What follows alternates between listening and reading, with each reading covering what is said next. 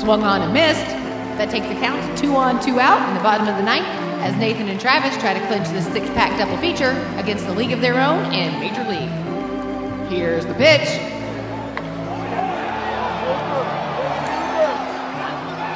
I'd like to lead you all in a little prayer. Dear Lord, may our feet be swift, may our bats be mighty, may our balls be plentiful. And Lord, I'd just like to thank you for that waitress in South Bend. You know who she is. She kept calling your name. This summer, Tom Hanks is managing the impossible, the Rockford Peaches.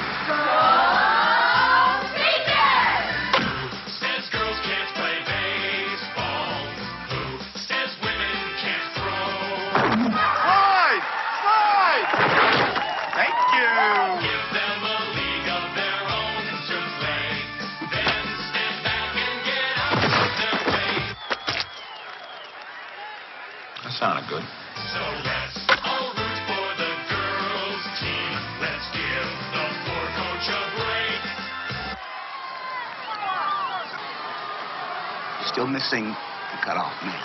Now, that's something that I would like you to work on before next season. 'Cause it's Flash, Flash. We're having a bash at the old ball game. Got him! Columbia Pictures would like to take you out to the ball game for an all-star comedy. They'll pay you $75 a week. We only make 30 at the dairy. Well, then, this would be more, wouldn't it? The manager, Tom Hanks. Are you crying? There's no crying. There's no crying in baseball. The catcher, Gina Davis. What do you say we slip in the back seat and you make a man out of me? What if I smack you around for a while? Can't we do both? The pitcher, Lori Petty. I made it! I'm a peach! A Rockford peach! The scout, John Lovitz. Are you coming? See how it works is, the train moves, not the station. And batting cleanup, Madonna. What if my uniform bursts open and oops, my bosoms come flying out? You think there are men in this country who ain't seen your bosoms? A League of Their Own. All right. God knows we have a game. It's not like any of this helps, believe me. Directed by Penny Marshall. That is the goddamnedest worst trailer I've ever heard. Do you think it's a surprise that they made any money off of? I mean, the that names makes it sound like a like an Omaha, Nebraska ABC affiliate's president's kid wrote a script and tried to wedge it in on like local UHF Sunday night programming in 1987. Hey, but Dad, I can get Vince Scully to announce it. Yeah, okay, son. Yeah, that was terrible. Yeah. That trailer was terrible. Hey, welcome in. Jesus Christ. I'm mad. I am mad. That's how we start things here. This is a six-pack double feature. He's Travis. And he's Nathan. And he's pissed. I am pissed. I am pissed at that trailer. Because I wanted to go out to the ball game. Oh, yeah? Not anymore, do you? No, now I hate baseball. Yeah, it's... What you got there? Oh, this would be Leinenkugel's Summer Shandy. Oh, okay. It's the last beer that I've had in the last two pro ball games that I've been at, and it's really good. I'm going to pick something that I'm going to like. I'm drinking Miller. If I'm paying $14 for a tall boy at a ballpark, and that's not... I'm not BSing you. It's probably at least 12 or 14 for like a 16 to 20 ounce can of beer. Yeah. So... Hey, guess what? We're doing A League of Their Own. Yeah. That was another movie that Jamie already told you about, so it's not like it's going to be a surprise. That was the horrible trailer for A League of Their Own. What was that, like the B trailer, the C trailer? I couldn't find anything other than that trailer. That's the A trailer, B trailer, and C trailer. C, there's only one trailer on YouTube to find. Honestly, what pisses me off about that trailer is everything. That it still gears it toward like a male audience. Not that the movie was geared toward females, but it's... Hey, look, girls play baseball. Yeah, it's a lady... It's a female empowering movie. It's written and directed by fucking Laverne, for God's sake. You know? Or at least directed. I don't know if the one who wrote it is... But it's very much it's very much girl power, go girls. And yeah. Tom Hanks is coaching these crazy broads as they try to swing a bat. Derp. Yeah. So I'll just jump right into first impressions. What are your first impressions? Was it just me, or were you waiting for the appearance of Michael McKean? Who? Michael McKean. Yeah. Were you waiting for Lenny to show up because Squiggy was there? Up your nose with a rubber hose. I'll be honest with you. When I was writing that down, I'm like, I mean, I know that Cindy Williams, who played Shirley on Laverne and Shirley, is not going to show up. But, you know, you got the Big Ragu. You got... The Big Ragu's in this? Yeah, he was Madonna's dance partner in that scene in the bar. Yeah. Oh, okay. You didn't realize that was him? No, I didn't. Just, wow. But you did know Squiggy was the baseball announcer. Oh, yeah, for sure. Okay. For sure. I think Lisa had told me that he that's where he got his start. The Big Ragu was dancing or some type of... He's like he had a Tony similar parallel life to Tony Danza kind of thing. Yeah. So... I always forget this movie starts in the... But I wanted Lenny to show up, and I was surprised. Because it seemed like something that Michael McKean would have done. He could have done He may have been out of the country. Who knows? Yeah. But I honestly believe that it seems like something that he would have done if he had had the opportunity. Yeah, for sure. I would hope. That's what I hope. I always forget that this movie starts in the, quote, present. Yeah, that was the other thing I said. Does it just me? I don't want to jump to what would you cut out already or what would your magic wand be, but to be honest with you, I forgot that it started and there's 5 minutes of present day weird looking old Gina Davis. I mean, literally, if Gina Davis is 87 years old, that's what she's going to look like kind of thing. That was kind of creepy. And what's worse is the eerie part is when they dub her voice in. Yeah. It looks just a little... It's a little unsettling. Yeah. I'm not going to jump all over the place with this one, but that's the one thing if I could change with a magic wand, I would remove the first 5 minutes. I get the grandmother talking, you know, especially the grandmother who played her version of pro ball, pro baseball, that's, you know, tell her grandsons, you know, give him hell, you know, kill him, while they're playing basketball or whatever. Yeah. But I mean... It just feels kind of forced that they have to get to wherever the ballpark is where they have the reunion before they go through Cooperstown to... You know where that was shot? Where was that shot? Vincennes, Indiana. Oh, I did see India. Ooh, that was nice. I knew they shooted some stuff. I knew they shot some stuff in Indiana. I remember reading that. Quick little side note: Lori Petty with her second appearance in this show and in this season. And Gina Davis with... Oh, that's right. I wasn't even... there. We've had some repeat offenders. Yeah. Gina Davis's third, because we had her in the really horrible pirate movie, The Butthole Pirate. Jane is a bitch. Yeah, Jane is a bitch. And that's a good episode, and this is another good one. Yeah. So at least she's 2 for 1. She's batting, above 500 for that. This came out in 92, correct? Yeah, sure. I was 11 or 12. So I definitely had a sense of this being like on TV and commercials and stuff. And this was the hot shit movie that summer or that year. Did it come out in the summer? It would make sense. Yeah. If it didn't come out in the summer, it would have been it wouldn't. Who wants to watch a baseball movie at Christmas time? I do. Yeah. But I remember it being the hot shit movie that year because Madonna was hot shit. It was kind of like her pinnacle or her apex kind of. The Sex Book and all that Madonna-ness. Yeah, that's what it was weird. It's like I would imagine that this is probably the best performance that Madonna has ever put on film. I've not seen all of her work, but I've seen enough of her work to know that this is the best performance I've seen so far. It's just weird now looking back, like with this film being about 25 years old, that Madonna was so big that in popular culture that she deserved third billing after Tom Hanks and Gina Davis. Wow, really? Yeah. I don't know how much she made, but all the way May. What did my bosoms fall out? Do you think anyone else could have played All the Way May? At that time. At that time, that way. It just would have been someone just acted and looked kind of slutty, which is what pretty much Madonna did a really good job of doing for 15 years or 10 years or whatever. Courtney Love could have played. What if I slide into third and my tits fall out? And my junk needle falls out of my purse. That's my Courtney Love impression. That's nice. Well, you see why Kurt married her. What's funny to me watching this movie is my wife and her sister both grew up on a small farm, so I kept making jokes.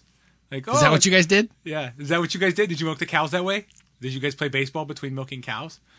And I think they were actually working at a dairy, though. Don't ruin this for me. Is that how your wife grabbed a teat? During World War II, here's a quick summation of the plot. During World War II, they tried to keep the American way of life going here in good old US of A. And baseball is a big part of that, but most of the male baseball players were drafted. Or joined. Yeah.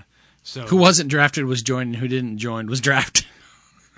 In real life, help me out here. In real life, who was behind Wrigley? Was it Wrigley? Okay. Yeah. They altered a bunch of the names in the history, but yeah, it was Wrigley. It wasn't Harvey Barr or whatever it is. Yeah. It was Wrigley who, if anybody who knows who the Cubs are, Wrigley Field.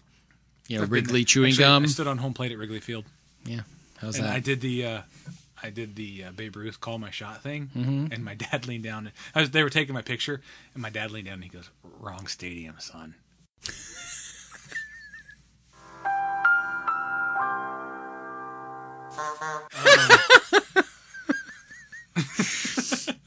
Oh, okay. But girls, they did an all girls baseball league, and it kept baseball going in America, and it was great. Mm-hmm. Which is great. So it's America. Thanks for tuning in. We'll see you next week. Yeah. I didn't even get any of my recommendations in. So you, I did trivia for this one. You grew up in a baseball house, huh? I did. We weren't really a baseball house. Like it was. I mean, but I love baseball. I'm not one of your Bible thumper kind of patriot kind of people, but it's like that's America's kind of thing. Like, it's America's pastime. We stole it from the Brits and changed a bunch of shit, but baseball is America's game, and it's Britain, America 2.0. Canada, America 2.0. That's more accurate. It's cricket 2.0. I mean, we all know that Major League is the other episode we'll be talking about later, but It's like I put down here, it's like, just like Major League, this film is like perfectly cast. Each player plays their part perfectly. Do you know about those weird facts? Have you read the weird facts? Probably Cracked has articles on it about Tom Hanks peeing in a lot of his movies. Yes. I've seen this. Do you know how long he peed for? 2 minutes? 53 seconds. 53 seconds, okay. I only knew because I looked it up. I didn't pull out my phone going, start. I don't know where I got 2 minutes. But... And apparently he didn't know when it was going to end because Penny Marshall was in the stall next to him with a hose pouring water into a toilet. So he just had to visually give off the until it was over. So she just gave enough performance. She gave the sound and the performance and forced him into the performance like kind of impromptu and had to play off the sound until it was done. And so it's kind of funny. That was one of the trivia bits on that. That's great. Oh, I love that. As Penny Marshall's in the other stall, like with the hose. All right, Tom, I'm going to go ahead and start the hose. Terrible. That's your Penny Marshall? That's my Penny Marshall, everyone. Pacing is the pacing is good. I found it hard, like you said before. I found it hard taking notes the first time I watched it again because it had been a while since I'd seen it. I still haven't finished my notes. Yeah, I truly haven't. I watched it 1.5 times, and it's on my phone. I downloaded it. I had a digital copy of it or whatever, and I'm like, I got to refresh a little bit, and I ended up watching another hour of it again. Yeah, and I was just like, oh man, I love any movie that has like late 80s or early 90s that has Tom Hanks yelling in comedic roles. Is there anything better? No. It's like so perfectly funny. He has that manicness and his delivery. Yeah, it's so great. Hope that didn't distort. Sorry, you guys. No, he's perfect in this. Yeah. As I put down here, screaming Tom Hanks in a comedy is one of my favorite things ever. It's got like a classic baseball movie pace. Mm-hmm. A lot of baseball movies do the same thing. Field of Dreams did it. I'm not as familiar with Bull Durham. I've only seen it once. Major League is that way. Those are the only baseball movies you know. You're like, yes. Off the top of my head, yes. But they sort of... I guess any movie does this, but they sort of start and they tent pole up to a high point. But they always start with like the lowly, whoever the main subject or the two subjects of your movie are, starts with them and they kind of rise up into the game, into the league, into the movie, whatever you want to say. Right. And then there's the high point. There's a little bit of... It plays like a season. It does. Well, yeah, it does. In all honesty, I forgot when rewatching this again that the whole movie is only one season because Dottie only played one season. Right. And so I forgot that until I came to the end. I'm like, and I wrote that down. I'm like, I forgot. This is all one season. Whatever her name is, the ugly one. I can't think of her name. No, not Dot. Kit. Not Kit. I was talking about the ugly one. Literally the one where when they show the promo videos, you're like, what a hitter. What a hitter, yeah. Marla Gooch. Yeah, Marla. I mean, because she leaves because she gets married. She comes back and plays another season or two or whatever. I mean, right. I don't know if they based her specifically off a particular person, but I mean, you would imagine with the talent that she does have that she would come back and everybody waves, see you next season after she gets married to Nelson. In the early 40s. That's not going to, he's not going to let her come back. Well, one of the trivia bits, apparently the original cut of this movie is like 4 hours long because they showed backstory on all the players. That'd be interesting to watch. That would be interesting to watch. And apparently at the end of the film, Marla shows up for Racine and is playing and ends up going into labor because she's pregnant. I'm like, hold on, the baseball season is long. I don't think it's that long. No, it's what I have next written down is kind of what you just said. You don't even need the 4-hour version to develop these rich, well-drawn characters. Yeah, because it's like you said earlier as well. It's cast perfectly is hard. I use the word perfectly a lot when I really like something, and that's probably not fair because few things are perfect, but few people could have been cast in those roles better. No. Correct. Yeah. Maybe Penny Marshall is just that good at like a pre-job Well, here's interview. the funny thing. Another bit on the trivia that I started research on is that they had like 2,000 girls come to USC for casting, and they did acting, but they were not guaranteed a part until they could prove that they could play. And so that was a requisite. They had to play. They had to be able to play. Okay, that's very cool. Yeah, and so they had to show the skill on the field as much as they could actually act. And I felt like that's pretty awesome for them to go, look, you girls need to show on film that you're playing ball for real. And everything, that's what really shines through in this movie as well, is how well those performances on the field as well as off the field are. Because it's hard to fake that. It's hard to fake, especially in the early 90s, it's hard to fake action like that. Yeah. Like, nowadays you could CGI it or uncanny they had two different uniforms depending on when they were filming and what time or part of the game was. It was either clean jersey or dirty jersey. Yeah. No, that's great. You can almost consider that an in-camera effect. Yeah. So like when Gina Davis and she caught the ball. She caught that. She really caught that. Mm-hmm. Now it was like a wild. And Rosie O'Donnell learned how to throw to two players. That was all. Oh wow. Yeah. That's great. How hard was the pitch that Gina Davis when she when she caught it? Like I don't know. I didn't have all of everything written down. I'm sorry. I wasn't there. But you told me Gina Davis didn't. She was the only one that didn't have to prove the fact that she could play. I think she ended up learning after the fact. She could do the splits too, but she couldn't do that specific. Like all the stunts were by the players, except for her catching that pop up and doing the splits. she couldn't slide in and do the splits. She could do the splits, but she couldn't slide and do the splits at the same time. So they had to bring someone in to do that specifically.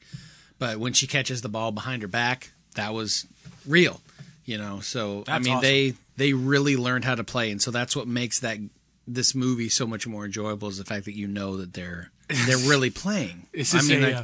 For most of the people listening to this may know how we know each other in real life. But when I first moved to Tennessee, Nathan was my boss at a big box electronics retailer. Big box? Idea Box. Remember that from 96? Best Buy's Idea Box? Sure. That was the thing. I try to forget all these things. Anyway, he was my supervisor, and I worked at the loss prevention desk, and he would periodically come up there to let me go take a cigarette break or lunch break or go home pee break or whatever. Yeah, pee break or whatever.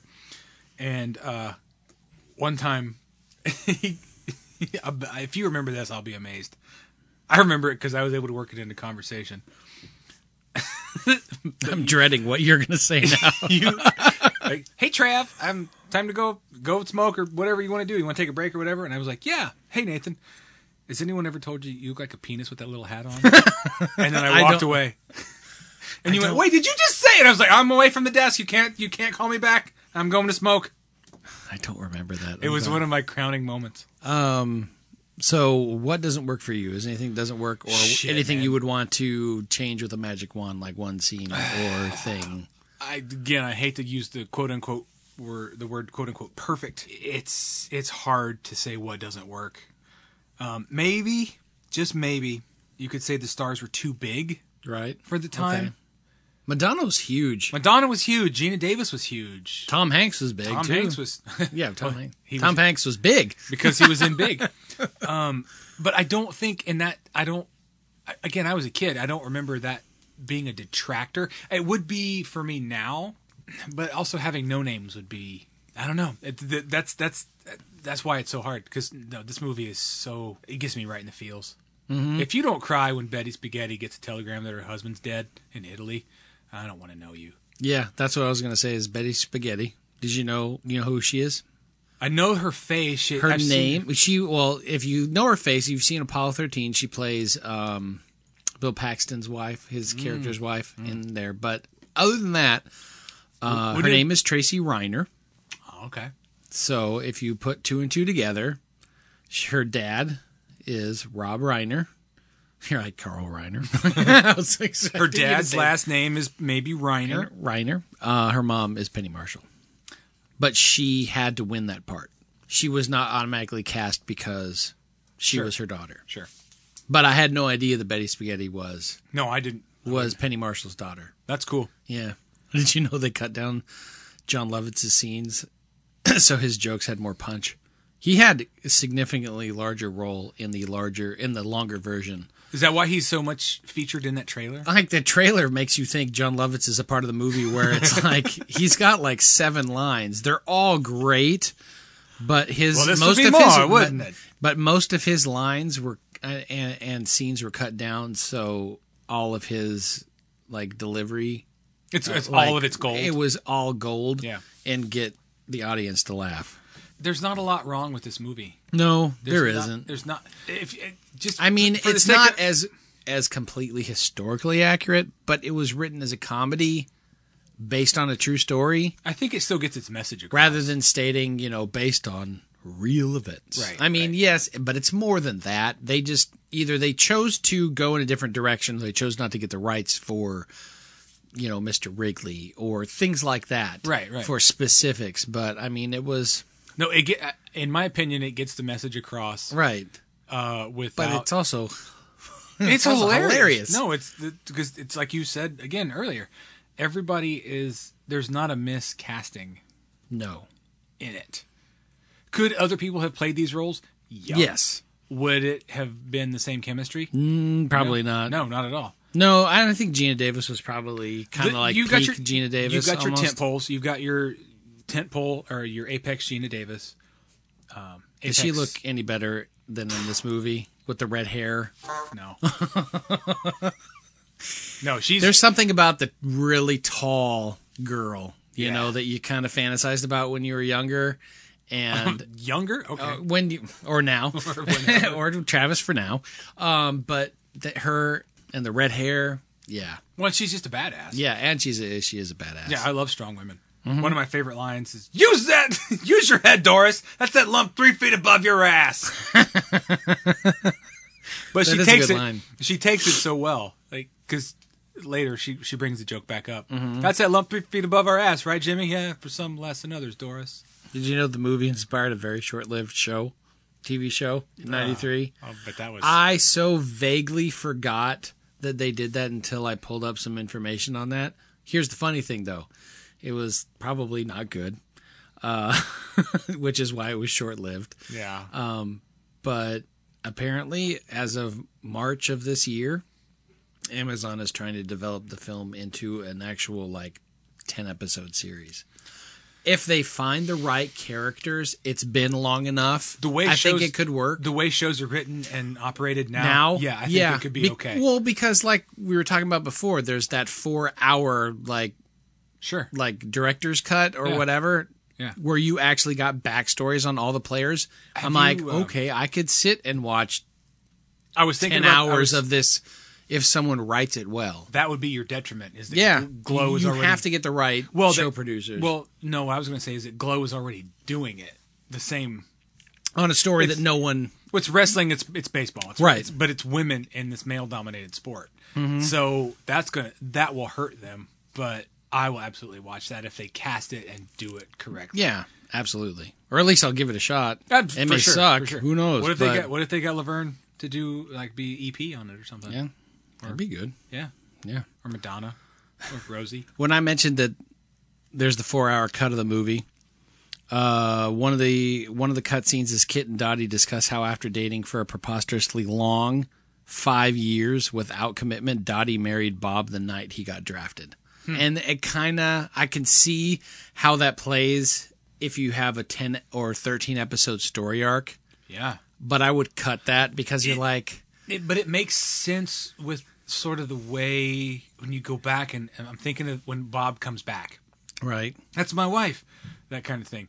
There's she has sort of this tone. Gina Davis's Dottie has this sort of tone to herself where she has this kind of wanting lamentation or whatever, where she doesn't.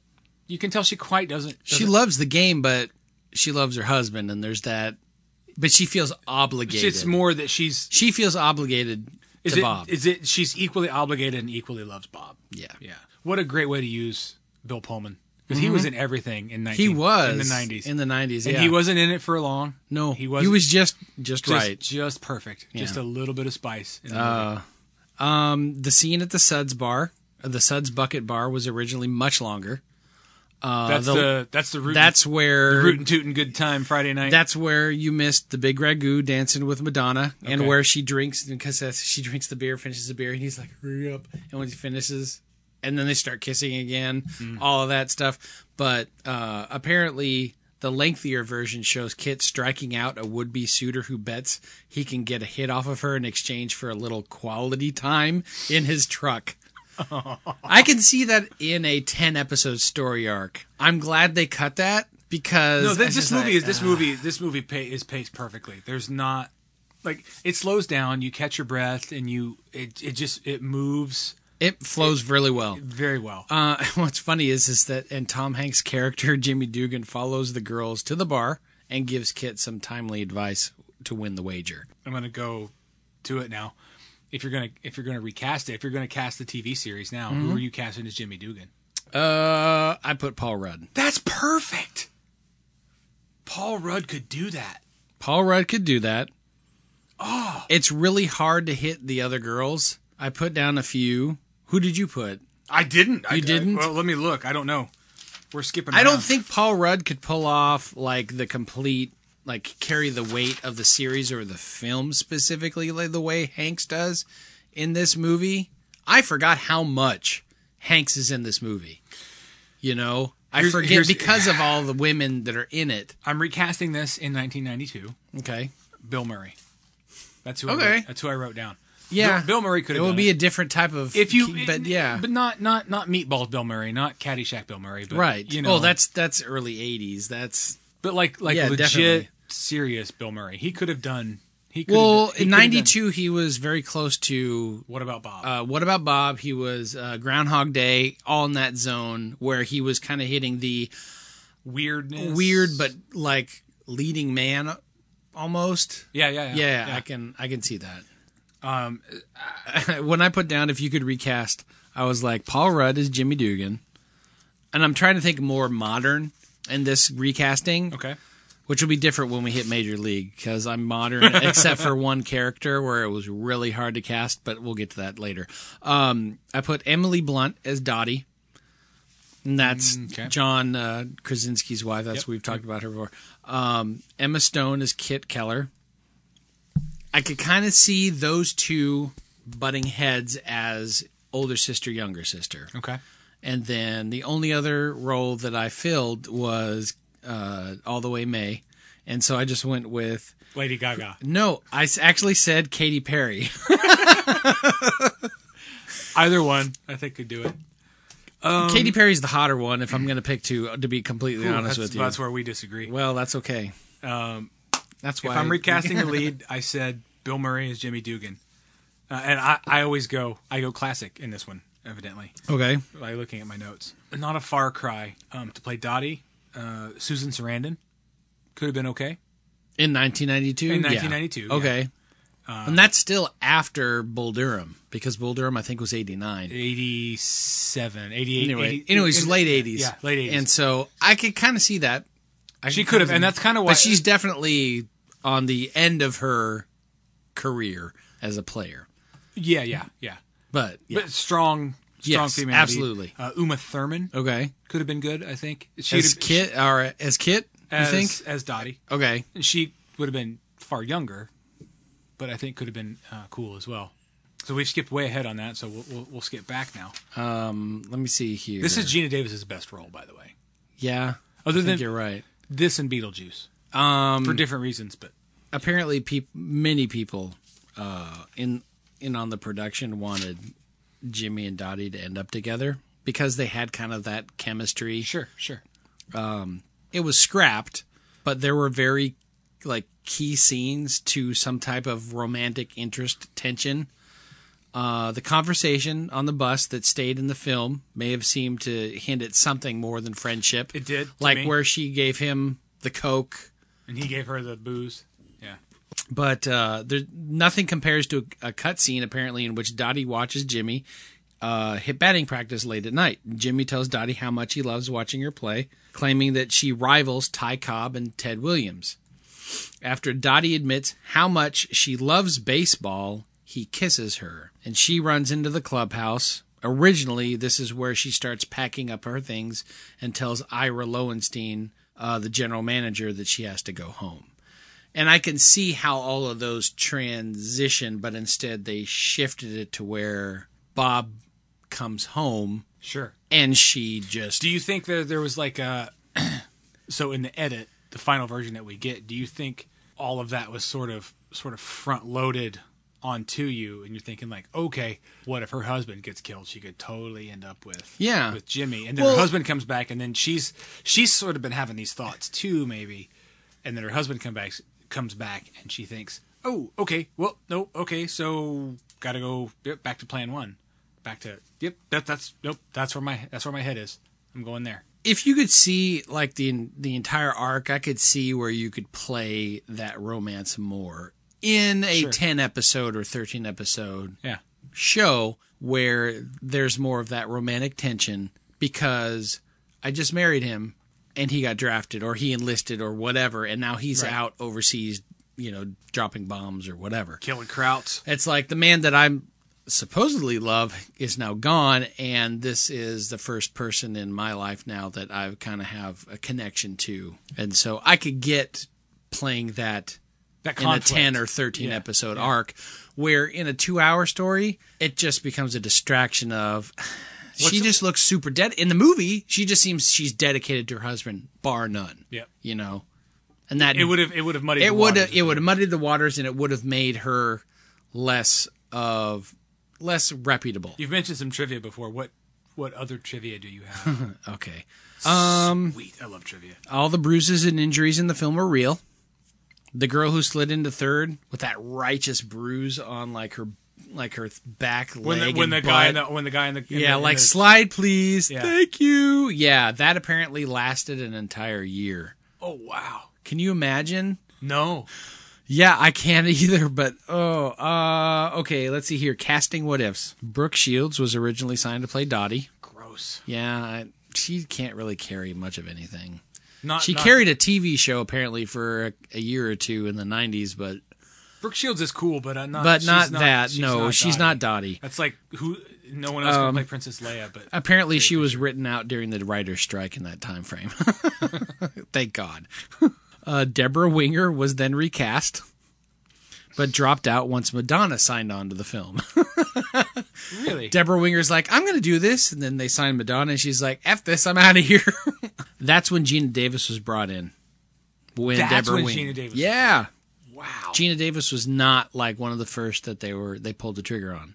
I wondered how she got, because we've talked on this podcast before about Gina Davis. She's not the best actress. No, but she's perfect in this. Oh God, this is her. As I said, it's her best role. Mm-hmm. The film portrays the League as initially unpopular and unprofitable until demeaning gimmicks are used to attract male audiences. In reality, the League was popular and profitable from the start. Oh, really? Yeah. Largely cool. Because it played in towns in the upper Midwest that had no way of watching a live baseball game. Eventually, the league grew into a 10-team, 2-division league. The advent of televised baseball games in the early 50s, however, would lead to the demise of the popularity of the league. That's shitty. Yeah, during filming of the World Series games, stars took turns entertaining the unpaid extras. Tom Hanks did puppet shows over the dugout. Rosie O'Donnell did stand-up comedy, and various actors pretended to be Madonna and sang her songs after the singer balked at performing for fans. What the hell? Madonna balks at performing for fans, yet she's only popular because she has fans. You know who wouldn't do that? Madonna. Lady Gaga would not do that. That's why Lady Gaga does Madonna better. Absolutely. Than Madonna. Okay, I can see that. Okay. Do you have a favorite line? I have a clip. Mr. Dugan. Mr. Dugan. Mr. Dugan! What is it, baby? No!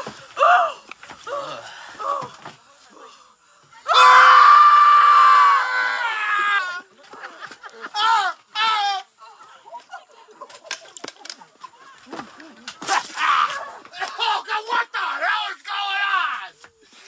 Why we stopped? Lou quit. Who is Lou? The driver? A car could have came by me. Hey, come on, you girls. We got dinner. What? Get on a bus. What did he say? Is that English?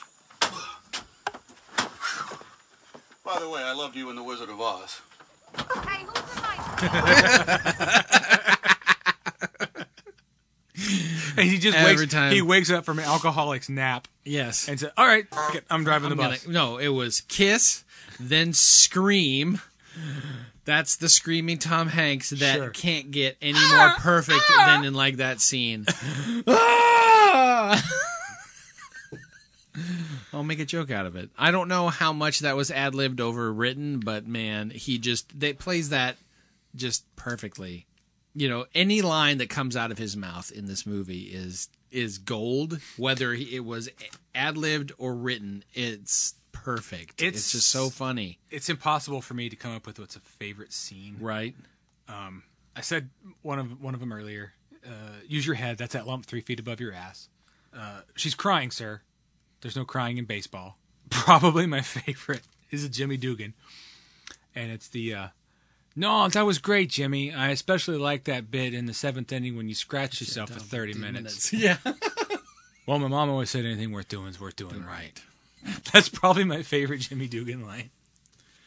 But I mean, there's one other scene I want to play for you, and it just shows the range that he had the ability to do, because he plays those comedic bits so perfectly, but then he can also just play from his heart. Sure. And this is the other scene. Dottie, write to us. We'll miss you. We will. Thanks. Good luck in the World Series.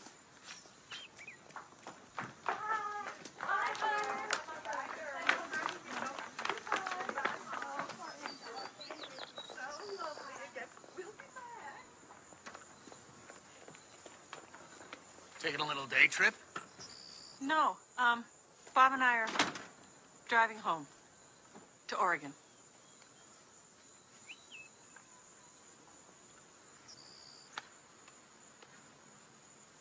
You know, I really thought you were a ball player. Well, you were wrong. Was I? Yeah. It is only a game, Jimmy. It's only a game, and I don't need this.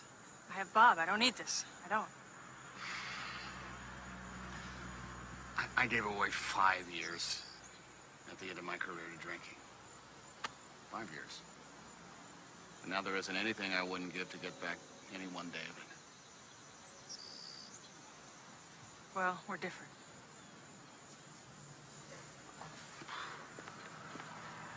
It's chicken shit, Dottie. You want to go back home to Oregon and make 100 babies? Great. I'm in no position to tell anyone how to live. But sneaking out like this, quitting, you'll regret it for the rest of your life. Baseball is what gets inside you. It's what lights you up. You can't deny that. It just got too hard. It's supposed to be hard. If it wasn't hard, everyone would do it. The hard is what makes it great. Yep. Well, that's not funny. No, but that's it's serious. That's just true. That's just true. But I love that it's the hard. That's what makes it great. Yeah. That he can play both sides of the spectrum really well. Absolutely. And you didn't really realize that. You were just starting to get that in the late 80s and early 90s with Tom, because he didn't shift into dramatic until he did like Philadelphia, and he started to move away from just comedy. Yeah. You know? Strictly comedy. Right. But there's those elements that really showcase that, hey, I don't know if you know this, but I'm going places. You know, that's Tom Hanks. I'm America's dad. Yeah. And we need to talk. It's totally off topic. But they do the thing in this movie that they do in my opinion, any good baseball movie. They do a night game sequence. You can't do a baseball movie without a night game sequence. Because, what is it, 30-50% of baseball games are at night? There would be probably like 85% now. It's mostly night games because attendance. Sure. Most games were not night at that time. Well, no, but you have to light. You have to light for night, but just to play a night baseball game, you have to light it. But then to Right. do it for a movie, it has to be perfectly lit. Yeah, I love most of my baseball memories of seeing the Cincinnati Reds and the Sounds here in Nashville. They're night games. 'Cause I'm a working dude. I'm not going to see a businessman's like lunch game. I mean, look, we live in the South, and it's hot in the summer. Who wants to go to a game at 1 o'clock in the afternoon, unless it's either Saturday or Sunday? And even then, who wants to go to a game? Most fans will weather the storm, but not. I'll be honest, fans will weather the storm because I like to be comfortable. Let me ask you a question. Okay. What if you took the lead male and the lead female actress in this movie and Bull Durham? Okay. And you swapped them. What if Kevin Costner played Jimmy Dugan, Susan Sarandon played Dottie, and then Gina Davis played whoever the hell Susan Sarandon plays in Bull Durham, and Tom Hanks plays whoever the hell Kevin Costner plays in Bull Durham?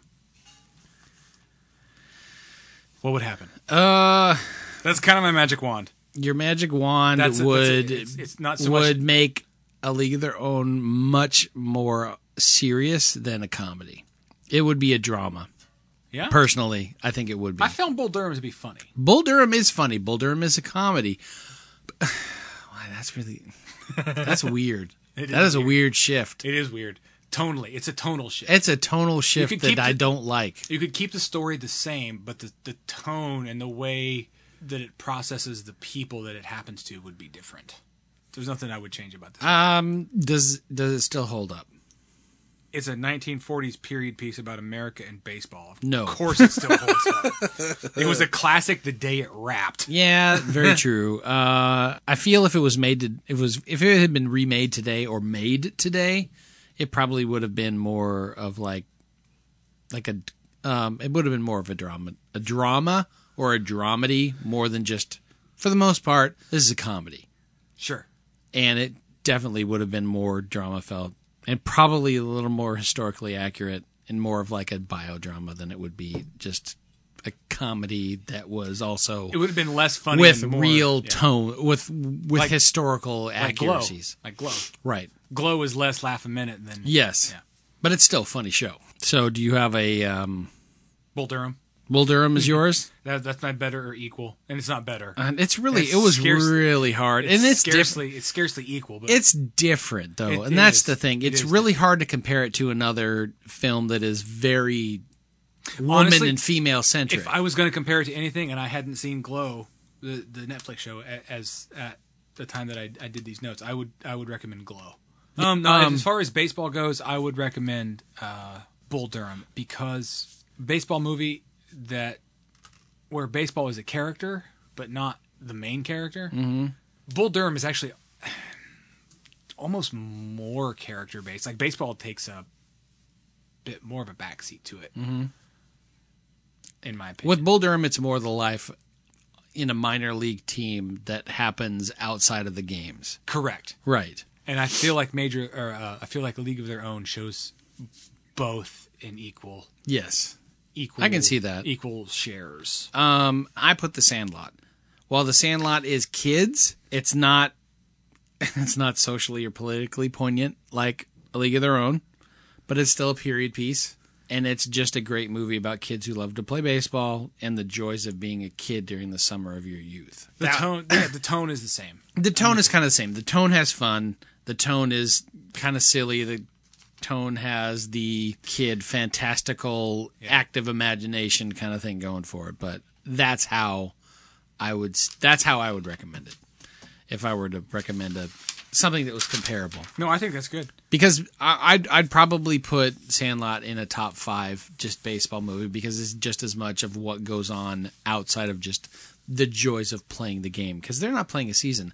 They go to the Sandlot to play ball because they love playing baseball. Final thoughts. I put down here, it's a fantastic film with a great ensemble cast that captures like the true spirit and pure joy of what makes baseball so much fun. It's an eye-opening experience that taught me about our history, and while some of it's not, kind of fictionally stretched out to create a better overall narrative structure, the film does just as much about making you think about wanting to learn more about our nation's history as much as it makes you laugh. And it's enjoyable, it's rewatchable, and it's hard to resist anytime you come across it. It's a solid story. It's a strong movie. And it's a story about how a shared experience changes the lives of two people, let alone these two sisters. Right. Like a slightly, 2 or 3, you get the opinion that Dottie's not a mother figure to Kit, but kinda. Yeah, and they definitely play well on the younger sister, older sister. It's to the point where it's like, my God, I'm glad I never had a younger sister. Right? Yeah. It's how this experience changes those two people, those two sisters, and how they see the world and how they see each other in that world. And it's told well enough that a 12-year-old boy got it. Yeah. Meaning me. The music I thought you meant the kid that got You're gonna live.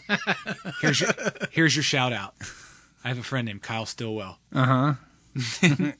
Every time they would say, Stillwell Angel, my mom would laugh. The message is pretty on the nose. Women can do anything men can do. Mm-hmm. And sometimes better. Except peeing standing up. Yeah. Women can't pee standing up. And on that note, we're going to go into a trailer for Major League. Yes. Women can't pee standing up. But they tell their message so well that me being a 12-year-old boy and that you don't have to, and I don't have to. I can sit down or stand to pee. But I got the message, and I instantly love this movie. It moves in an engaging manner. The music is great, and the message that women can do anything they want, anything that men can do, is never a bad thing. And I've said it before, but if you don't at least get like one little when Betty Spaghetti gets that telegram, you are a fucking robot. Harry Doyle here, welcoming all of you to another season of Indians baseball. Here's a list of the players we'll be inviting to camp. This guy here is dead. Cross him off, then. We'd love for you to come to spring training for a shot at this year's club. By the way, you were with me last night. Who's this chick on top of me? We'd still like to take a look at you at our spring camp. Not sure I can make it by then. Who is that? Serrano. What's his religion? Voodoo. Hey! Willie Mays Hayes here. Play like Mays, and I run like Hayes. How you doing? What the hell league you been playing in? California Penal. Don't you have any proven major league talent? Now, I want to put together a team that'll help us relocate to Miami. You want us to lose? We've been losing. What I want is for us to finish dead last. This year, the Cleveland Indians have a multi-talented team. The first offering, just a bit outside. They're masters of the sacrifice. He's looking to sacrifice a live chicken. One whole chicken, just like you said. The double play. Excuse me. I have a much better body than she does. Big for me, she really does. And the pick-off. Every time we win, we peel a section.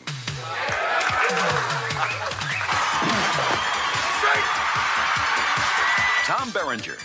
Zipper on your skirt stuck. Use your imagination.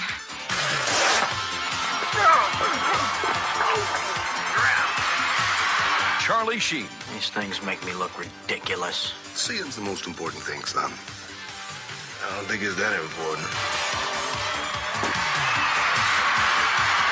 Corbin Burnson. And Bob Uecker. Haywood swings and crushes one towards South America. Major League. That ball wouldn't have been out of a lot of parks. Name one. Yellowstone.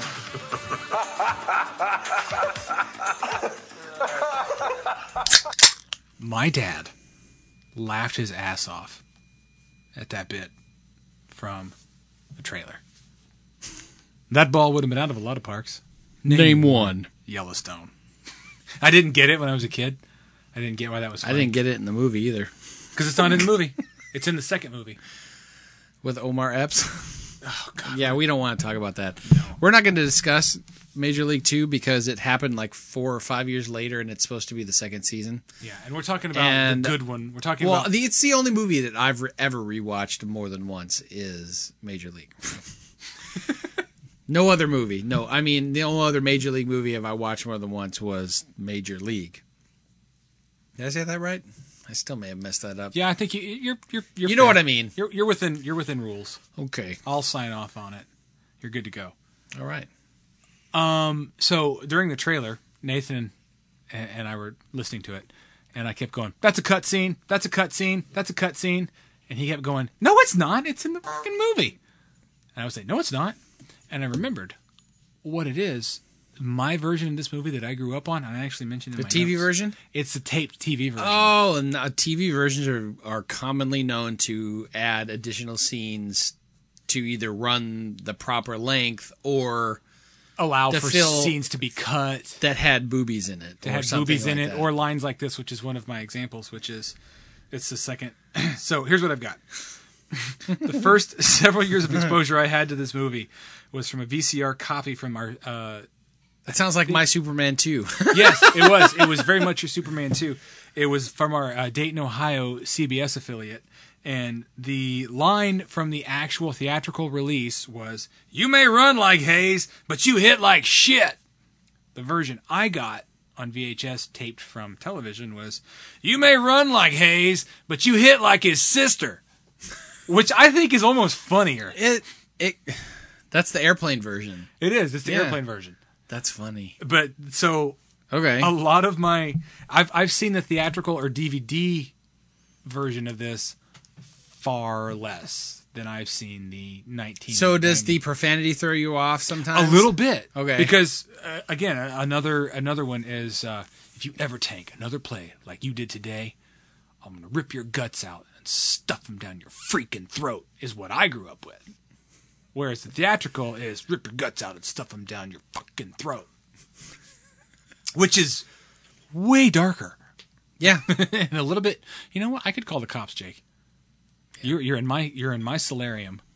My wife is bringing you tea, and you're threatening to eviscerate me and make me swallow my own guts.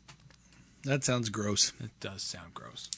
The scenario in this movie is not completely uncommon.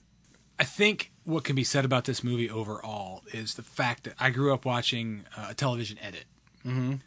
And I still get the same message, the same sense, the same response out of the movie, minus the profanity. So you don't need the profanity or the blue humor for this movie to be delivered.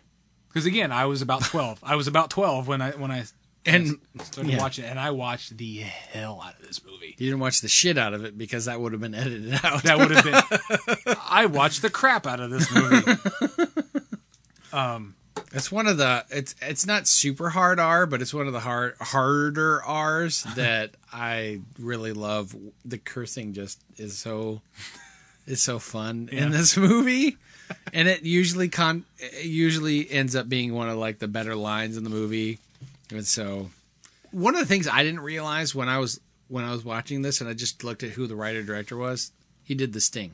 Really? David S. Ward was the writer and director, or at least writer, excuse me. He wrote and directed Major League, but he wrote The Sting with Robert Redford and Paul Newman. And I had no idea until maybe a year ago, maybe less than that. That's pretty cool. I kind of like that he loved baseball so much that he wrote. And that's why, and it's in my trivia. He was a big-time Cleveland fan. Yeah, that's what it was. I was going to say, was he from Cleveland or just a Cleveland fan? I'm not sure. It may have been both. But I think maybe both. I think maybe both. He took this to the Indians to say, like, hey, I'm not doing it to take the piss. Like, I'm not making fun of you guys. Like, I mean, I am, but I love the Indians. Mm-hmm. And they were like, yeah, all right, go ahead. Yeah, you can use our name and our racist fucking logo. Go for it. Yeah. He had to get. I guarantee you, he had to get major MLB permission as well. But yeah, I didn't see anything about that in my research. But usually, if you're going to use any other team, well, he used the Yankees and the Angels. He used several MLB teams. Yeah. So what that must have cost him?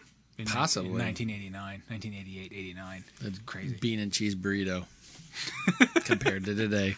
Well, we've already covered the plot, so yeah, we all know. If anybody who hasn't watched Major League and is listening to this, I would advise to pause and watch Major League because it's a great baseball movie and it's a great comedy. The one thing of my plot that I would mention is Lady inherits team and wants to move the team from Cleveland because have you ever been to Cleveland? It's cold 7 to 8 months out of the year. F***ing gross. Cleveland is f***ing gross. I know 2 people from Cleveland and they live in Nashville. Because fucking Cleveland. Actually, no. 4 people from Cleveland. Because fucking Cleveland. It's Cleveland. Pacing on this movie, perfect. Baseball, not too deep. No. But deep enough. Popcorn movie. Late 80s, sports, all of the buzzwords. Synergy. Do you have a favorite character of all the characters? Because there's so many that get about even kind of screen time. If you don't pick like a major player, do you have a favorite like secondary? Harry Doyle. Yeah, Harry Doyle. He's good. My favorite, Serrano, Pedro Serrano. I don't know why. I think mine is Pedro Serrano. Have to wake up bats. Jesus. I like him very much. He no hit curveball. Are you telling me Jesus Christ can't hit a curveball? All right, Harris. Let's not start a holy war here. Serrano's good. No, that's Joe Boo. You know what?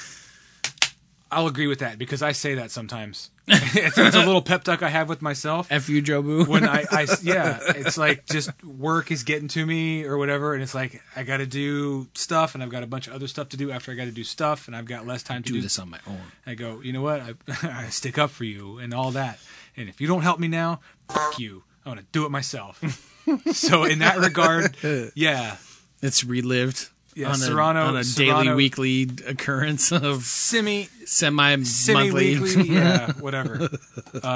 In that regard, Serrano might be good, but I really like Harry Doyle just because he's kind of like the PA announcer in MASH. The movie MASH. Mm-hmm. He's not there to. He's not a lazy choice to cut between scenes, but it's the movie could move without him. But he's like the icing on the cake, is what I think I wrote. But because he's a clean delineation. Well, and the between fact scenes. that he called games for the Brewers for what 30 years or something. He's from Menominee Falls. So he doesn't need to be there to carry the story. But that movie goes from like a B+, like a B, to an A+. He gets quality laughs. Yes, they're not cheap laughs. No. And you can't say goddamn on the air. Don't worry, nobody's listening anyway. He gets good laughs, and I said it earlier in the episode. Welcome to TP Talk. I ran my first job in radio I was a board op, $10 an hour board op for a Cincinnati Reds affiliate in Central Indiana. In that world, those guys are like they're the Sinatras of radio baseball. Like they're the guy they have that voice, and it's sort of hard to describe what they're like. People that like pro wrestling, right? They're like the ring announcers in wrestling. Like it's not the same without them, right?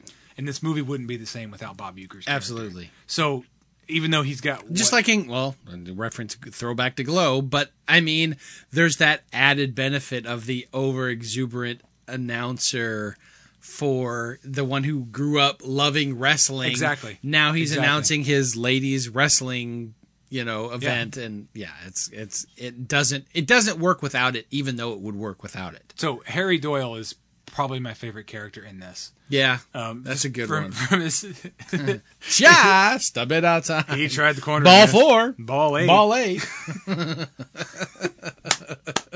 When he takes the Jack Daniels and puts a little bit behind his ear. Yeah. You can't say goddamn on the air. What was it in the CBS version I got was, I think it was hit, one damn hit. He's like, you can't say damn on the air. Took out, okay. They just took out God. Don't worry, nobody's listening anyway. Something that I put down here, and I can't remember if I mentioned it in the last one. It's like this is probably one of the like perfectly cast like films I've probably ever seen. I did mention it. Each and every actor plays their character just perfectly without really coloring outside the lines. They own that character. Yep. This is how I'm going to play it. I was like, I honestly can't think of any other actor that does anybody feel like miscast in this movie? No. I mean, I'm even down to where you have like the tertiary, like the Japanese ground crew, or like the blue collar. They still shitty, when you read them, in your mind, do you still say it with an unfortunate Japanese with the shitty racist accent? Yes, I do. But I mean, each character has like my version. Yeah, was crappy. They're still crappy. Like each character has like a perfect scene entrance and introduction too. Like each one is just so well thought out and just perfectly executed. They have their own music too. And they have their own kind of like little bit of theme that goes through it. And the only one that doesn't have it is Jake, Tom Berenger's character, because you see him waking up from hangover in Mexico playing the Mexican League. And so his introduction after that is just riding up in a cab. But every other character kind of shows up almost for the first time. I think the only other one is Charlie Sheen, where you kind of get the conversation where he's talking, I don't know if I can make it, and then it cuts out to a long shot. What's that? And he's standing there in orange, penal code. We'd like you to come to aliens. We'd like you to come to Indians training camp May 1st. I don't know if I'm not sure I can make it by then. This is probably... this is easily in my top 5 or a pick 6 of favorite baseball movies. Okay, I can field a list of 2 baseball movies. the last one and this and one. Now. And no, Bull Durham. That's not entirely true. Yes. But each baseball movie has different tones, these are definitely more. These are most definitely comedies. I'm glad you said that, because the tone of this movie it's a couple of things. American cinema, this this movie came in 1989. Right. And American cinema was kind of coming out of that goofy snobs versus slobs, Caddyshack sort of phase, where it was just the wacky underwear, Porky's kind of hijinks kind of stuff, and moving into a League of Their Own territory. Right. So it's got kind of one foot in both worlds. Yeah. It's wacky, but it's not as wacky. No, And it's not. It's dramatic. It's still grounded wacky, you know? And it's dramatic, but it's not really heavy-handed dramatic. No. So it's in a good... And music in America was kind of that way in the late 80s, early 90s. Which is, I think, why this movie rings... One degree, one way or the other, this movie could have been just a complete dick and fart joke movie. 1 degree the other, it could have just been Bull Durham. Not to take away from Bull Durham. But it's different. It is. It's Yeah. different. This has 1 foot, which is why it's, I think, so accessible for people. And like a 12-year-old kid. Yeah. Like, I appreciated, shit, I've been cut already? Yeah, that's Who what I would do- put down. like- One of my favorite lines. That's one of them. The favorite scenes. I think I put down a couple here, and we'll get to them here. But that first one where he wakes up in the morning. Shit, I've been cut already. Is there anything that doesn't work for you? Let me see here. The only thing that feels a little forced now watching it is the rekindled love story with Jake and Lynn. Yeah. Including the music, until the Joe Cocker knockoff singer chimes in, and then it feels a little heavy-handed.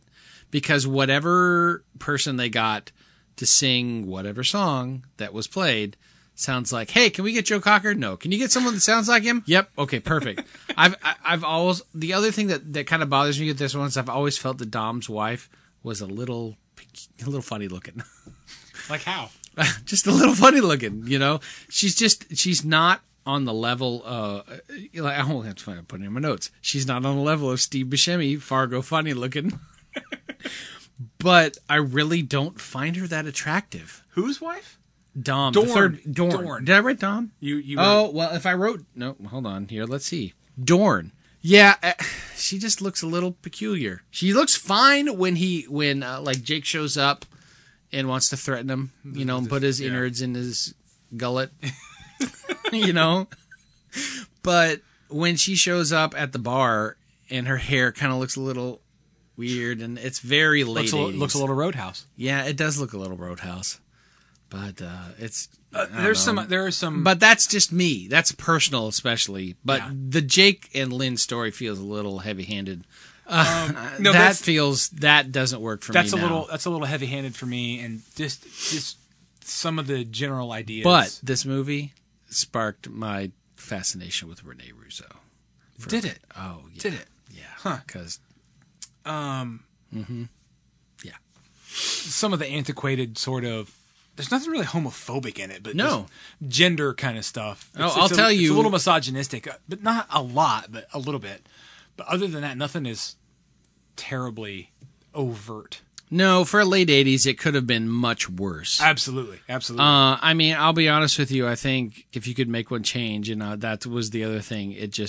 I'm like, the rekindled love affair feels forced. I'd opt for a more realistic ending where maybe Jake wins the pennant but doesn't win the girl, you know? Sure. That would be real. Sure. You know, where you've been gone too long, and I've started my life over, and I'm not going to drop it all for you just because you're here to play your final season with the fucking Cleveland Indians.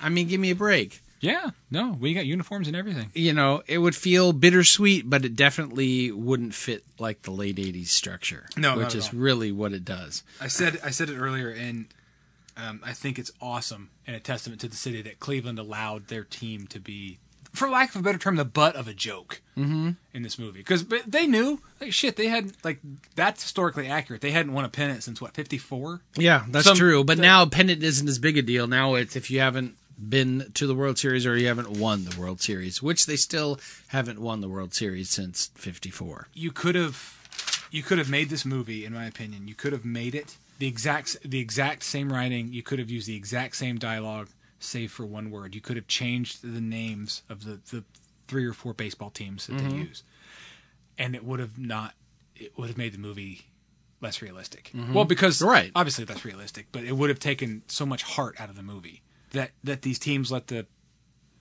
let the film use their names and their visage, if you will. It grounds the film, a little bit, right? Because like, oh shit, no, the Indians are like a real team. Like they're still real. They're still real. Yeah, that's cool. They still suck. No, and they still suck. Fun bit of trivia. Mm-hmm. Modern relief pitchers these days. I don't watch a lot of baseball. Right. And what I mean by that is I don't watch baseball. Any baseball. But evidently, according to the internet movies. and modern trivia, modern relief pitchers use walk-on music now largely because of this movie. Really? Like pro wrestlers. No, I never would have realized that. I didn't. Yeah. Charlie Sheen was almost a pitcher for the University of Kansas. Yeah, I've heard he had a bit of a fastball. High 80s. Yeah. Yeah. Had it in the high 80s. That's pretty good for someone who doesn't play professional ball. Well, you got to remember he was really high on cocaine.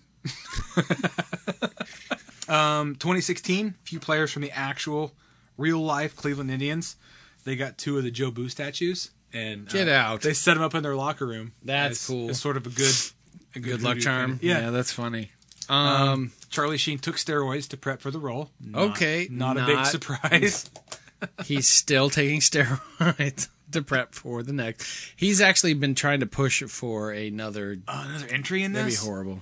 Oh God, that'd be terrible. Yeah, I closed the link after I saw that. The second one was terrible. The third one had Scott Bakula in it. Was Scott Bakula in the third one? It was like a minor leagues movie. No, it was called. But it had Major League. Back to the minors, yeah, right? Back to the minors. Yeah. When Willie Mays Hayes first backs his Volkswagen, like right when you first meet him, he gives you a little V-dub with the Rolls Royce grill on it, and he backs out and then waves that. Remember, he waves out the window. That's not what wasn't supposed to be captured on camera. That was a cue for the stuntman to drive in with Charlie Sheen. But they kept it like we're still filming. Yeah, but they didn't. They didn't edit the cue out. Do you know what league minimum was in 1989? No. Guess. $85,000. Whoo, $68,000. Not that far off. Not that far. Now it's like $500,000. $68,000 in 1989 money. Yeah.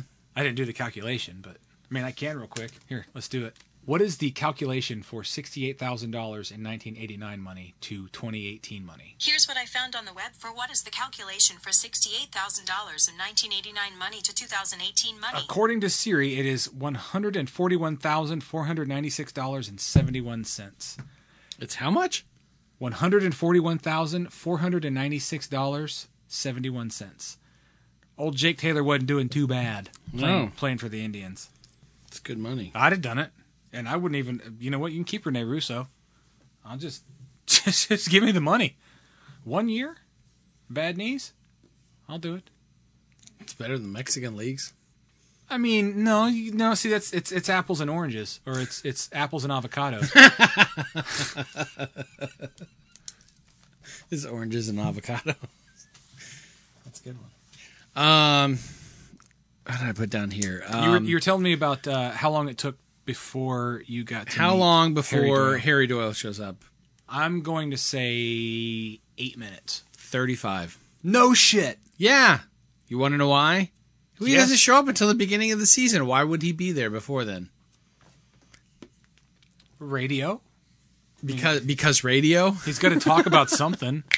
I just found it odd that I was like, "Odd man, when does Bob Uecker show up?" And I just clocked it, and it went back, and I'm like, 35 minutes. I'm like, well, that makes sense. What's the run of the movie? It's about 2 hours. Okay. It's just under. I think it's just under 2 hours. Okay. And it doesn't drag. I mean, the plot and pacing. Never. No, it's perfect. No, because it builds that proper rapport with the players. You like the players. It builds that amount of suspense where they start to, you know what? Screw whatever the hell their name Mrs. Phelps. Thank you. We're going to try to play as well as we can, as good as we can. And so that push to the final act feels right. It feels good. It feels proper. It doesn't feel forced. It doesn't feel like, whatever. It's not terribly funny. No. In fact, the last 20 to 25 minutes, there's rarely a joke. It's just you're seeing whether or not they're actually going to hit, what they need to hit in order to get past the Yankees. It's actually kind of lame, but that's my favorite scene. Is again, it's a night game, right? But it's the Jake calling a shot scene because again, it's a night game which are just, if you're a kid and you ever went to a baseball game, it was kind of like you're not allowed to be awake, up out of You shouldn't bed. be out here at this time. Yeah, this fat guy's drinking beer 2 seats away from me, and he's being a dick. I need to be in bed. I should be in bed, but you're watching this monumentally slow-moving sport. Yes, it is monumentally slow-moving. But it's lit like fucking Broadway. Yeah. From all angles. And then, to boot, in the movie, Jake is shot from underneath to give him sort of a more powerful, tall appearance. Yeah. And his face when he calls the shot, and the pitcher, pitcher looks at him like, yeah, right, you're calling your shot. Like, yeah, bullshit. And then he does the old rock and roll switcheroo. He bunts instead of swinging for the fences. Right. He bunts. Where his knees almost completely explode from his legs. And the music cue tells you that yes. His knees hurt now. He's not in good shape. Yeah, it's 107 minutes, so it's not far from 2 hours. But you buy the team to win the pennant, and that last 20 minutes, there's, like I said, there's no jokes. It justifiably transforms into just like a sports movie. Yeah, but kind of like Rocky. But you're pulled in. And you're pulled in because you care for the characters and Because you of the want first Cleveland 2 to acts. win. Yeah. Exactly. I forgot how much I buy into the last act. And it's like I'm sitting here. And it's like when Wild Thing comes out. When they're in the bar and the punker Yes. and the construction worker. And when they call Wild Thing out and he comes out and they crank that music, gives me goosebumps. Yeah. And it's a comedy.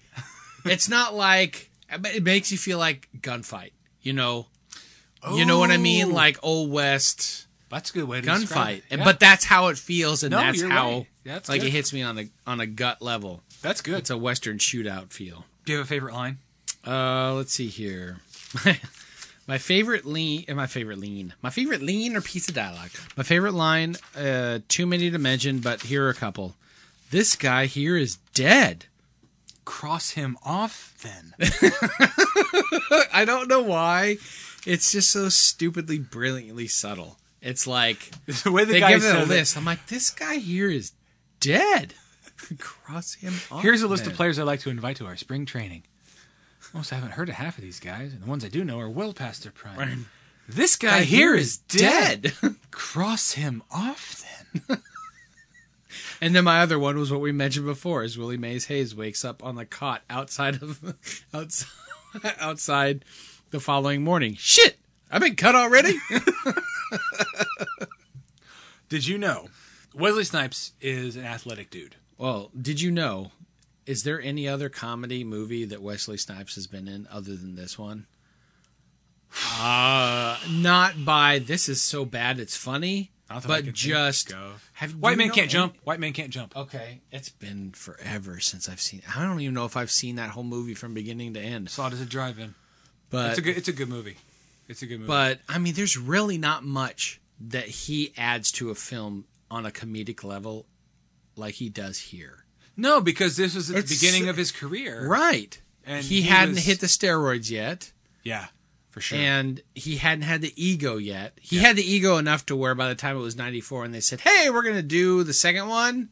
Nah. Now, man, I'm done. His running scenes? I've done other movies. His running scenes were shown in slow motion to not that he wasn't because he was slow. Not that he wasn't a slow runner, he was- but not that he was a slow runner, but it just accentuated how fast he was running because Okay. you were seeing it in slow motion. Like he was able to run fairly quickly, but that makes sense. They did it to make it look even more dramatic. If you had a magic wand, if you could make one change to this movie, what would you change? My magic wand was, yeah, I'd already mentioned it. It was remove. Oh, It was the love remove story? or either remove the love story or, in all honesty, it would change it. Jake doesn't get the girl. Oh, okay. Make it a little more bittersweet. Gotcha. He wins the pennant. Girl goes to fancy dude who has a penthouse where the elevator opens right into their f***ing apartment. Yeah, what the hell is that? It was to serve a plot device. Because, I mean, now that may exist, but most of the time, to the best of my knowledge, if you have an elevator and your main door is the effing elevator itself, that you have to have a code or a key in order to open it. Or at least talk to a Rather human. than Jake just walking in like, hey, I'm in their house. I brought the chloroform and the zip ties. We're all set. I'll meet you back over in the other room. Well, like you said, that doesn't bother me as much as it bothers you. But as you say it, it serves the plot. It makes sense. It serves the plot, but it's a little ham-handed. But other than that, I wouldn't really change anything. If you could recast the lead, maybe recast the lead, what would you do? Okay, if I had to recast, I put down a couple of names, and this is where it's no space-time. It doesn't matter. I never count space-time. It's always... Okay. I put John Hamm as Jake Taylor, if it was today. Ooh. Okay. Okay. I would put Chris Pine as Ricky Vaughn, because he kind of is hot-tempered. He can play... He's played... Captain Kirk. Captain Kirk. I would put Jessica Chastain as Lynn. I don't know who Jessica Chastain is. Bryce Dallas Howard.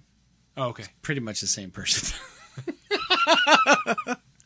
Okay. They look very similar. And there is like a whole meme thing where is it Jessica Chastain or is it Bryce Dallas Howard, Ron Howard's daughter? Okay. Two different actresses, obviously. And then 1995's Chris Tucker as Willie Mays Hayes. Because I couldn't think of anybody currently that just would have been able to kind of encapsulate that character as, well, if I'm going to do it, well, I'm going to pick Chris Tucker because I think it might work. It may not. No, he but could. It could. He would have in '95. He would have brought the funny. He would have brought the funny. He was young and fresh, and this is the last role that Wesley Snipes was funny in, probably too. I don't know when was White Men Can't Jump because we talked about it before. 92. So maybe it was a couple 92. of years. So it wasn't the last, but it was close to the last. Then I'm serious and I kill vampires and then I avoid tax evasion and then I go to jail. I go to South Africa. I've got here, and I'm guessing I meant this to be... I'm not sure who I meant this to be. I'll just read you what I have. Good talk. A fun swap would be Jeff Bridges. As? I don't fucking know. I didn't put that in my notes. I put... Oh, no. Okay, if I'm going to put Jeff Bridges in any role, I'm going to put him in Jake. See, I would put Jeff Bridges, as I'm reading this, I would put... Okay, which time period Jeff Bridges? Is it like mid-90s? Shot or killed? I would put Rooster Cogburn, Jeff Bridges as Lou. Okay. As the manager. Oh, okay. Yeah, that would be... I could see that. I would put... You know what? Let's be fun. As I'm reading this, and whew, I got a head change happening. So I'm going to recast the entire movie. All right. With Jeff Bridges from different eras of Jeff Bridges' life. I'm going to go back to the Last Picture Show, and I'm going to cast Wild Thing Ricky Vaughn as Jeff Bridges from the Last Picture Show. Oh, so we're going back to 70s, mid-70s for that. I'm recasting the whole movie with Jeff Bridges. Oh. Everyone is played by Jeff Bridges. Just depends on the time period. Oh, all right. Every male character is Jeff Bridges. Lou is Rooster Cogburn, okay. Jeff Bridges. Jake is Big Lebowski, Jeff Bridges. The dude. Okay. Minus the beard. No. I'm the dude. And for Mrs. Phelps, Felicia Rashad. Cosby, 1989 era, Felicia Rashad. Mrs. Cosby. Yeah, just a straight up. Okay. Straight over. Definitely. She will tell you what's what, you know? She will tell you what's what. And she was a good looking woman. She still is a good looking woman. She is still a good looking woman. Yeah. I can see that. Okay. Again, I'm not sure what I meant by Jeff Bridges. Bridges. So Jeff Bridges as Willie Mays Hayes, which era? Was that the 72, 74? Or is that like Tron? The only, you know what? As Willie Mays Hayes, you can do Tron. You can do Tron now. Yeah. I did not fathom that question. Okay. That's who I would recast the lead. Jeff Bridges as the entire cast. Jeff Bridges stars as Major League. Do you have a favorite scene? Because I have one pulled up whenever you're ready, or unless you want to tell me what your favorite scene is first. Here's Jake Taylor. He was an all-star at Boston, wasn't he? Yeah, wound up in the Mexican League. Had some problems with his knees. We had him 2 years ago. We did. 4 years ago, then.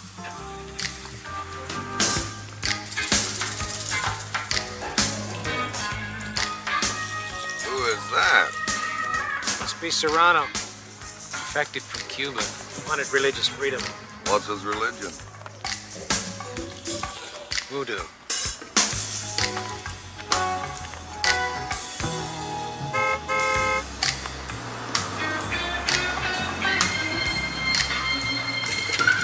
Thought you didn't have any high-priced talent. Forgot about Dorn because he's only high-priced. Picked him up as a free agent 3 years ago. Still hits the ball pretty well, doesn't he? Yeah, he just can't field it. We'll shape him up. Hey! I don't recognize this guy. Say hey! Willie Mays Hayes here. Play like Mays, and I run like Hayes. How you doing? How you doing? My man. Lou Brown. Nice to meet you, Hayes. The parking lot is right out there. Thanks. Oh, and don't you guys go anywhere. Plan to put on a hitting display.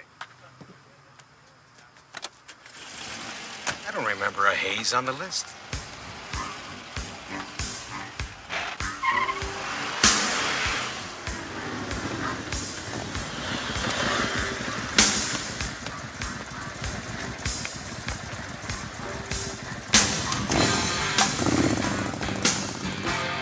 Look at this fucking guy.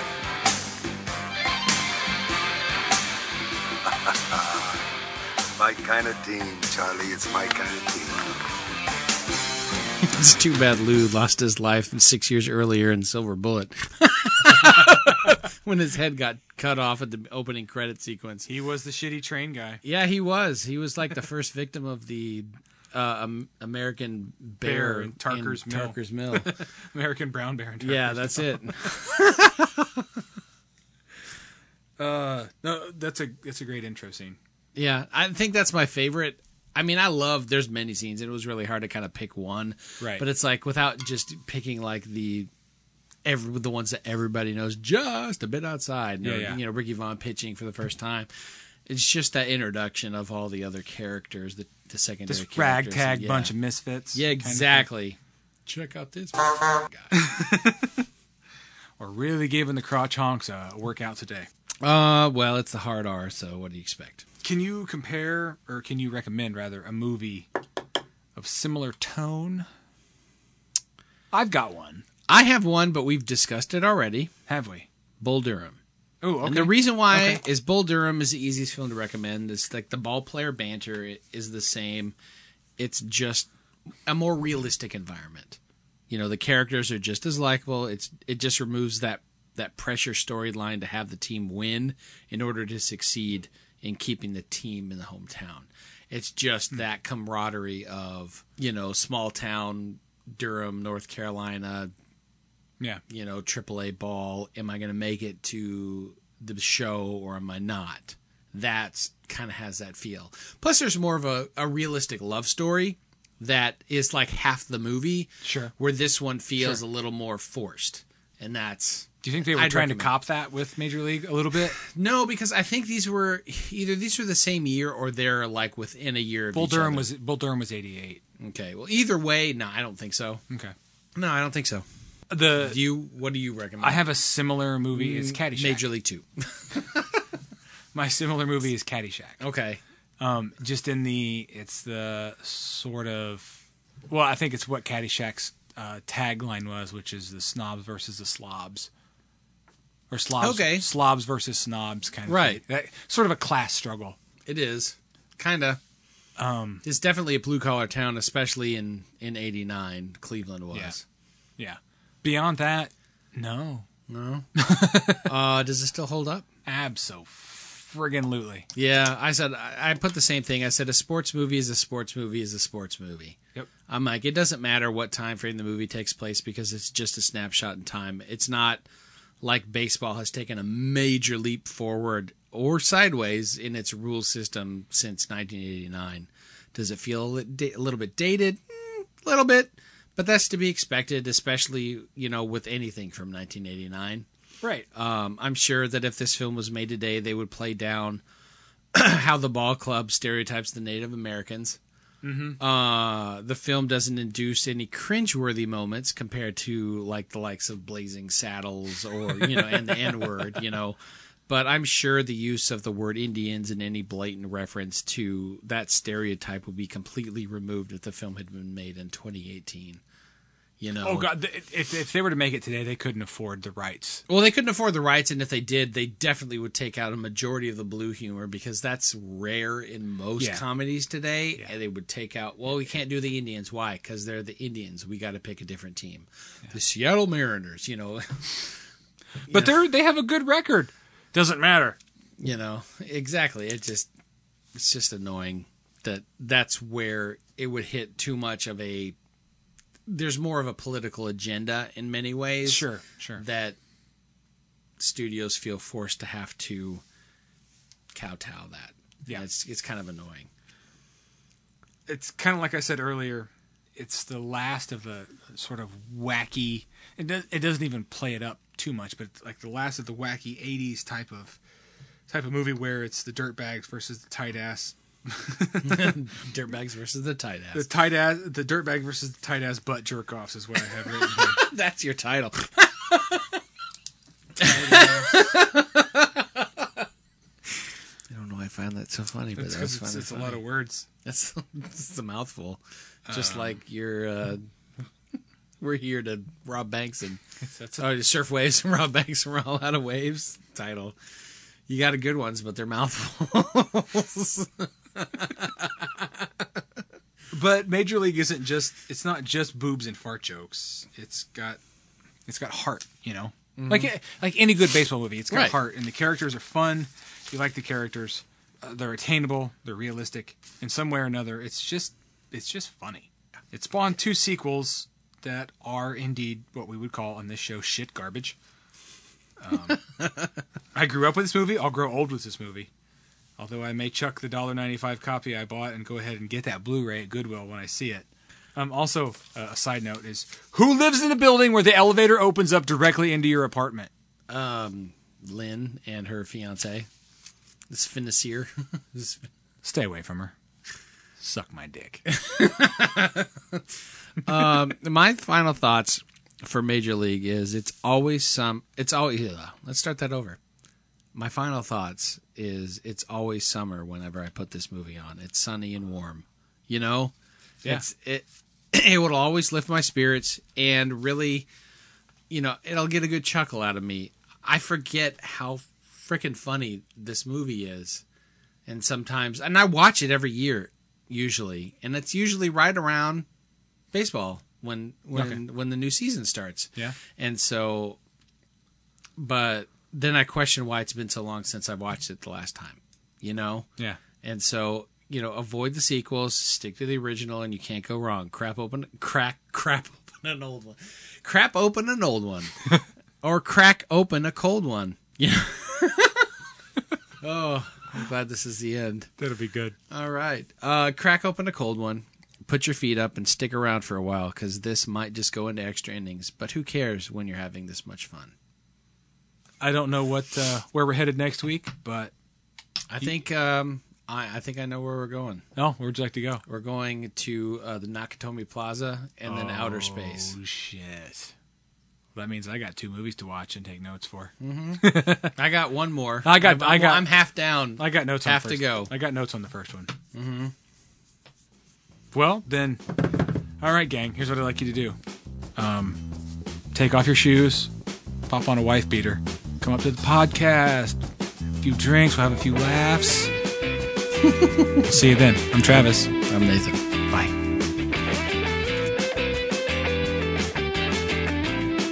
Six Pack Double Feature is a Klopek Media production. You can like and follow them on Facebook at Six Pack Double Feature Podcast and on Instagram at Six Pack Double Feature. They aren't on Twitter because Twitter is dumb.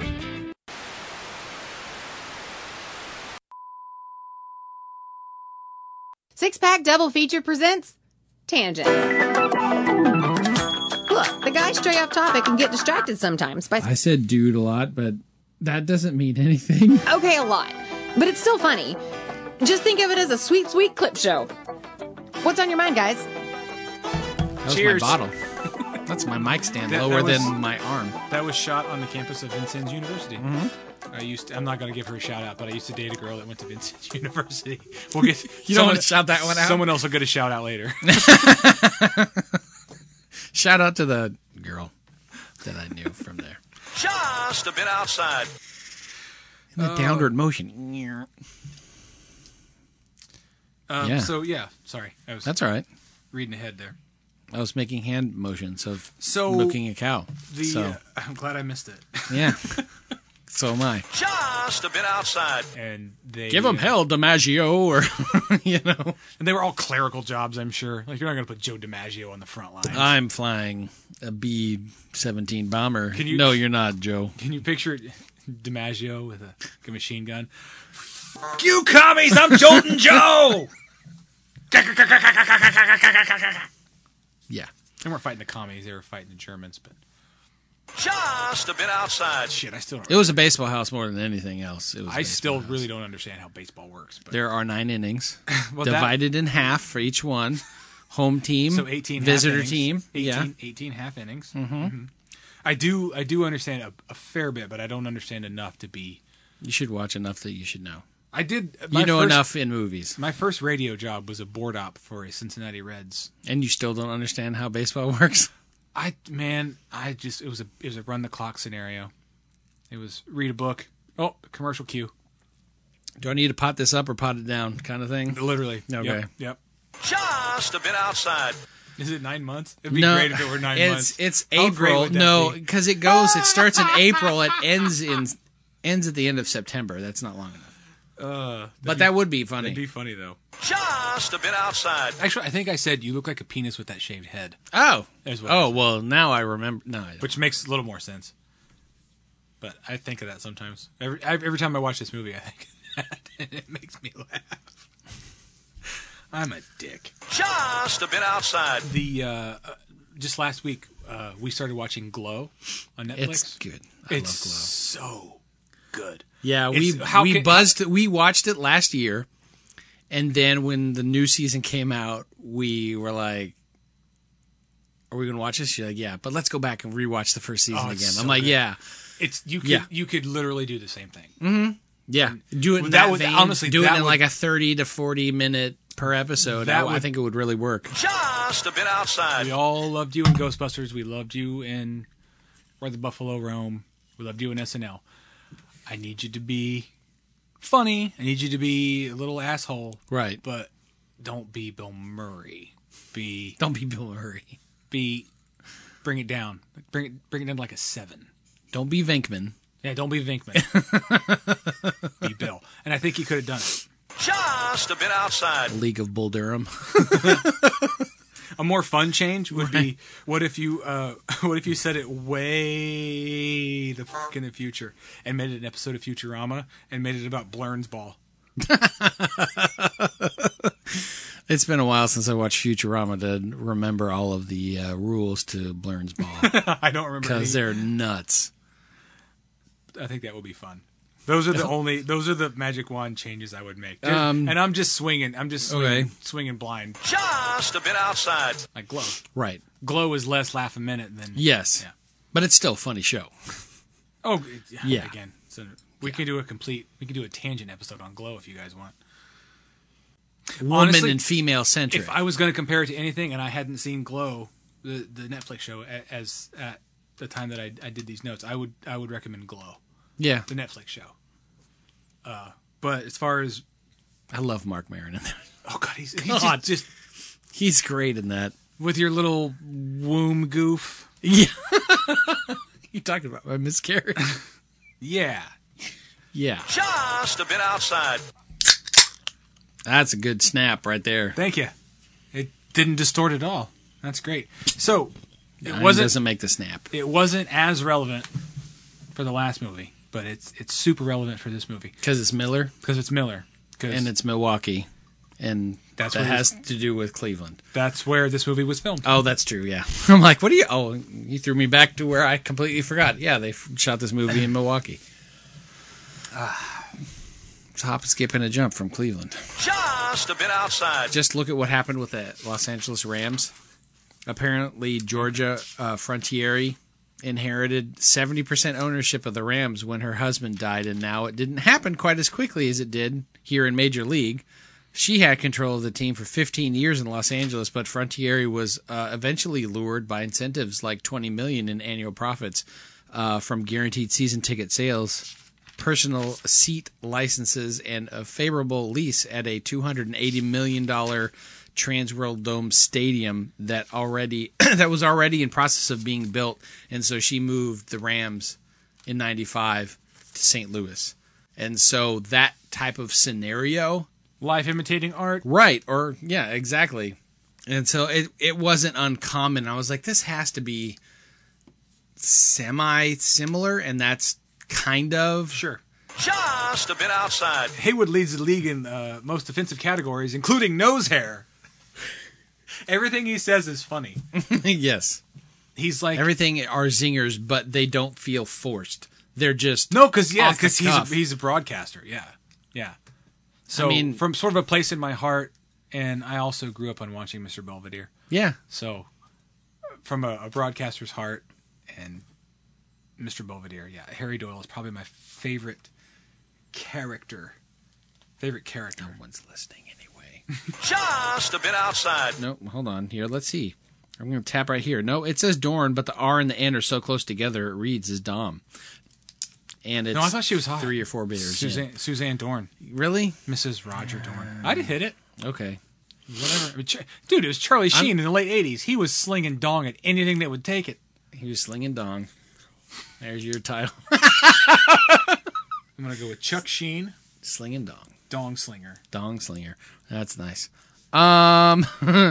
Just a bit outside. With the love song especially. Yeah. Like, hey, if you haven't figured it out yet, we're going to cram it down your throat with Joe Cocker knockoff Junior Estevez here. You know? Joe Estevez. Joe Estevez. Just a bit outside. Makes me think of Tool. He's real real fucking high on drugs. Just a bit outside. You like the dinner guest that was so awestruck by Jake talking about baseball?